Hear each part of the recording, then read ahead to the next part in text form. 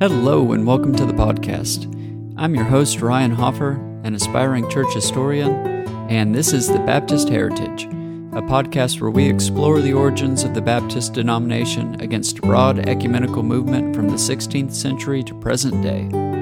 As we move chronologically from the late 1500s, we'll be highlighting important events and personalities in Baptist history. Episode 2, Dissenters and Separatists. On the last episode, we left off discussing the growing Puritan movement under the Elizabethan settlement and her distaste for religious nonconformity. She is famously alleged to have said that she had, quote, no desire to make windows into men's souls. Nevertheless, she expected uniform outward compliance to the Church of England, that is, the Anglican Church. It became clear that she would not tolerate the Protestant extreme of Puritanism nor any Catholics who put Roman allegiance over her settlement. The latter group especially was thrust into turmoil after the Queen was excommunicated by Pope Pius V in 1570. The Pope not only condemned Elizabeth, but also released English Catholics from allegiance to her and forbade them to attend Anglican services. Those with devoutly Catholic sentiments were in the precarious position of having to choose between allegiance to the Pope or to the Queen. Many Catholics, however, took the middle road and accepted Anglican practice. On the Protestant side of the spectrum, there were also those with intense religious views that were dissatisfied with the extent of Elizabeth's reform. We must recall that many of the exiles under Bloody Mary Tudor fled to places like Geneva, Frankfurt, and the Netherlands, places where Calvinism and Reformed theology had made more inroads. Upon their return to England under Elizabeth, they began to disseminate the Reformed views of continental Europe. The result was that some wished for a more Calvinistic style of reform than Elizabeth was willing to concede. Thus, a zealous faction arose within the Anglican order, not wishing to break with the Church, but purify it from within. They were, of course, called Puritans. We now come to another group called Separatists. As we will eventually see, it is from this group that the Baptist denomination, properly called, will have its beginning. Separatists arose from those who rejected the relics of Catholicism remaining in the Church of England, and therefore broke communion with the establishment. Naturally enough, they were called Separatists. Placing the date of the Separatist movement is a bit more challenging than that of its Puritan counterpart.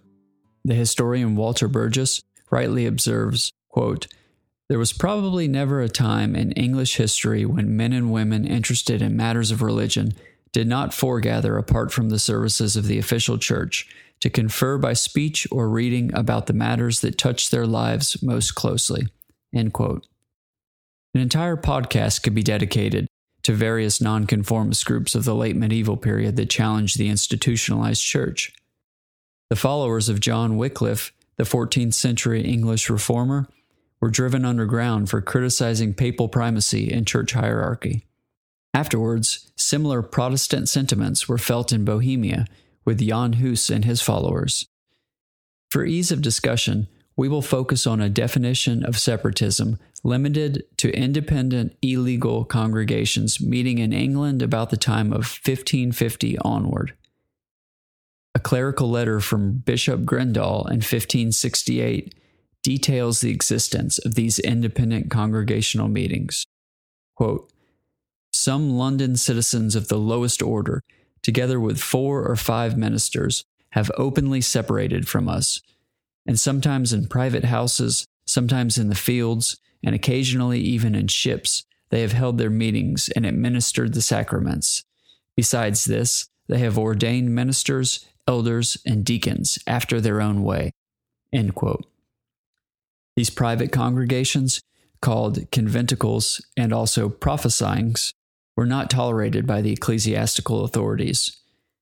An order of the Queen in 1576 states, quote, in sundry parts of our realm, there are no small number of persons presuming to be teachers and preachers of the Church, who, contrary to our laws, devise, imagine, propound, and put in execution new rites and forms in the Church. End quote. Spies were stationed in every parish and put under oath to report every act of noncompliance. The same year, there is an account of a group of 100 believers that organized a meeting to celebrate the Lord's Supper in a rented private room. The authorities got wind of the meeting and broke it up, sending most of those in attendance to prison for up to 12 months. This is but one small instance of many persecutions the Queen imposed upon people who wished to worship God freely and according to their conscience. Even though Reformation principles were beginning to have a sweeping influence throughout Europe in the 16th century, there was much of religion that remained tyrannical. The true nature of liberty of conscience was very little understood then in the world. To gain a better understanding of the nature of these independent congregations, it will be helpful to give a biographical sketch of 4 Separatist leaders: Robert Brown, Francis Johnson, John Robinson, who was the father of the Pilgrims, and John Smith. Robert Brown is generally regarded as the leading figure of separatism. His name became synonymous with the movement, and subsequent separatists were dubbed Brownists, whether or not they were associated with Robert Brown. A lamentable occasion given the controversy with which he was embroiled. There are a number of religious pamphlets from the late 1500s that attack these Brownists. Among these are titles such as "A Meditation Tending to Still the Passions of Unquiet Brownists," or "A Plain Confutation of a Treatise of Brownism." To show that the term Brownist had become a derogatory label for all separatists, we could look at another work entitled "An Apology or Defense of Such True Christians as are commonly but unjustly called Brownists." Thus, history has entered upon its pages the term Brownism, for better or worse. But what did the man do, we might ask? Robert Brown was born around 1550 in a small village in Rutlandshire, England. His family was well off, and he was related, though somewhat removed, to William Cecil, who would become the chief advisor to Queen Elizabeth. He attended Cambridge in 1570, graduated with a BA in 1572, and began teaching religion to schoolchildren. It was during this time that Brown began to articulate his concern for, quote, "the woeful and lamentable state of the Church." He started to act on his conscience, disseminating nonconformist ideas and participating in conventicles. Thus, he was relieved of his teaching post and chastened by the authorities. Brown taught that, quote, "pastors should not be appointed by bishops, but local churches should elect their own pastors," end quote. This is known as congregationalism, a mode of church government in which the congregation, and not a divine hierarchy, has authority. Thus, Brown is also called the founder of Congregationalism, which we will explore at length in our discussion of the religious landscape of colonial America, a subject for a later podcast. In 1581, he relocated to Norwich, where he was arrested for stirring up a revolt against the established church. In a letter to Lord Burghley, Elizabeth's advisor and Brown's relative, the Bishop of Norwich states that Brown was, quote, "delivering unto the people corrupt and contentious doctrines," end quote. Furthermore, vulgar sorts of people were, quote, "assembling themselves to the number of 100 at a time in private houses and conventicles to hear him," end quote. Much trouble began to follow Brown, who was frequently imprisoned and always at odds with the religious authorities for his criticisms of the Anglican Church. According to the 17th century church historian Thomas Fuller, who knew Brown personally, he, quote, "used to boast that he had been committed to 32 prisons in his lifetime." Forced to leave England, Brown and his congregation moved to the Netherlands in 1582, where he published a defense of separatist views entitled "A Treatise of Reformation Without Tarying for Anie." Another reason Brown is regarded as a leading separatist is because he was among the first dissenting leaders to relocate his congregation to Holland, spawning a sort of exodus of religious refugees, including the Pilgrims. Isaac Bacchus, a church historian, notes that, quote, "the rulers in Holland established such religious liberty as was not then enjoyed in any other part of Europe." From the Netherlands, Brown published over 1,000 copies of his book, many of which were shipped and circulated back to England. Two Englishmen, John Coppin and Elias Thacker, were sentenced to death in 1583 for dispersing Brown's book. At their hanging, at least 40 copies of his book were burned. Afterwards, Queen Elizabeth issued a proclamation in which she condemned, quote, sundry seditious, schismatical, and erroneous printed books set forth by Robert Brown, end quote.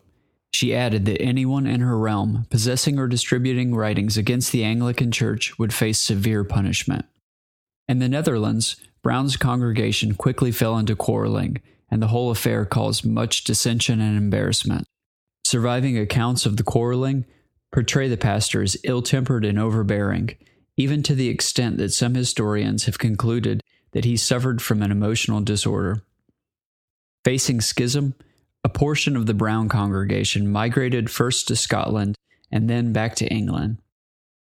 Returning home on English soil in 1585, the restless Robert Brown recanted his former teachings and signed a statement agreeing to give up his attack of the establishment and be returned into the Anglican communion. He served the Church of England for the remaining 40 years of his life, while elsewhere, disciples of his teachings were heavily persecuted, a strange reversal of events for which he was heavily criticized and probably resented. In the eyes of his separatist contemporaries, he had betrayed them, allowing followers like Coppin and Thacker to go to the gallows while he lived in relative comfort. Several of his critics took to writing against Brown to expose his hypocrisy. One such account states, quote, although some others have been hanged for his heresies, he hath not only been content to let them go, but there was no show of that heroical spirit which he would have you see in his writings, end quote. This reversal of religious opinion is one of the reasons the nickname Brownists carried such a derogatory tone and was resisted by other separatists. It remained apparent, however, that Brown himself, though returned to the fold, retained his position about the true conception of the Church and the corruption of the Anglican order. So we might ask ourselves, what is the contribution of Brown to the faith, Baptist or otherwise? Well, he is important for at least three reasons. One, his influence was such that, for better or worse, his very name became synonymous with separatism. Two, he is widely recognized as the founder of a congregational style of church government, which was a radical break from the hierarchy of Catholic and Anglican churches.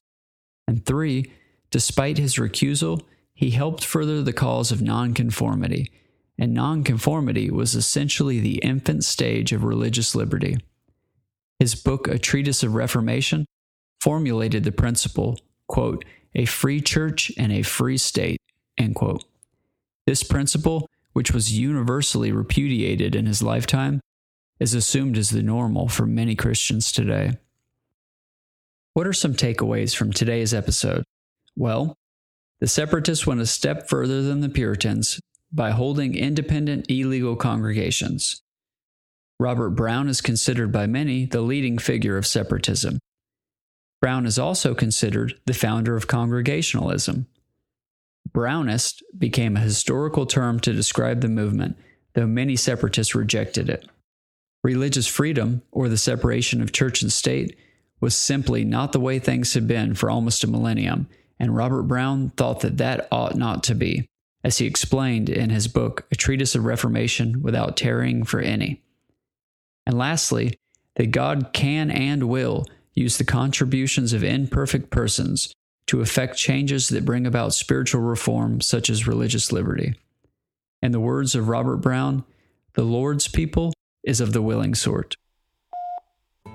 On the next episode, we'll look at Francis Johnson, another separatist leader who played a role in furthering the cause for religious freedom. We'll also talk about King James, the King James Bible, and other separatist groups that packed up and headed for the Netherlands. I want to say thank you to everyone who has supported the podcast so far.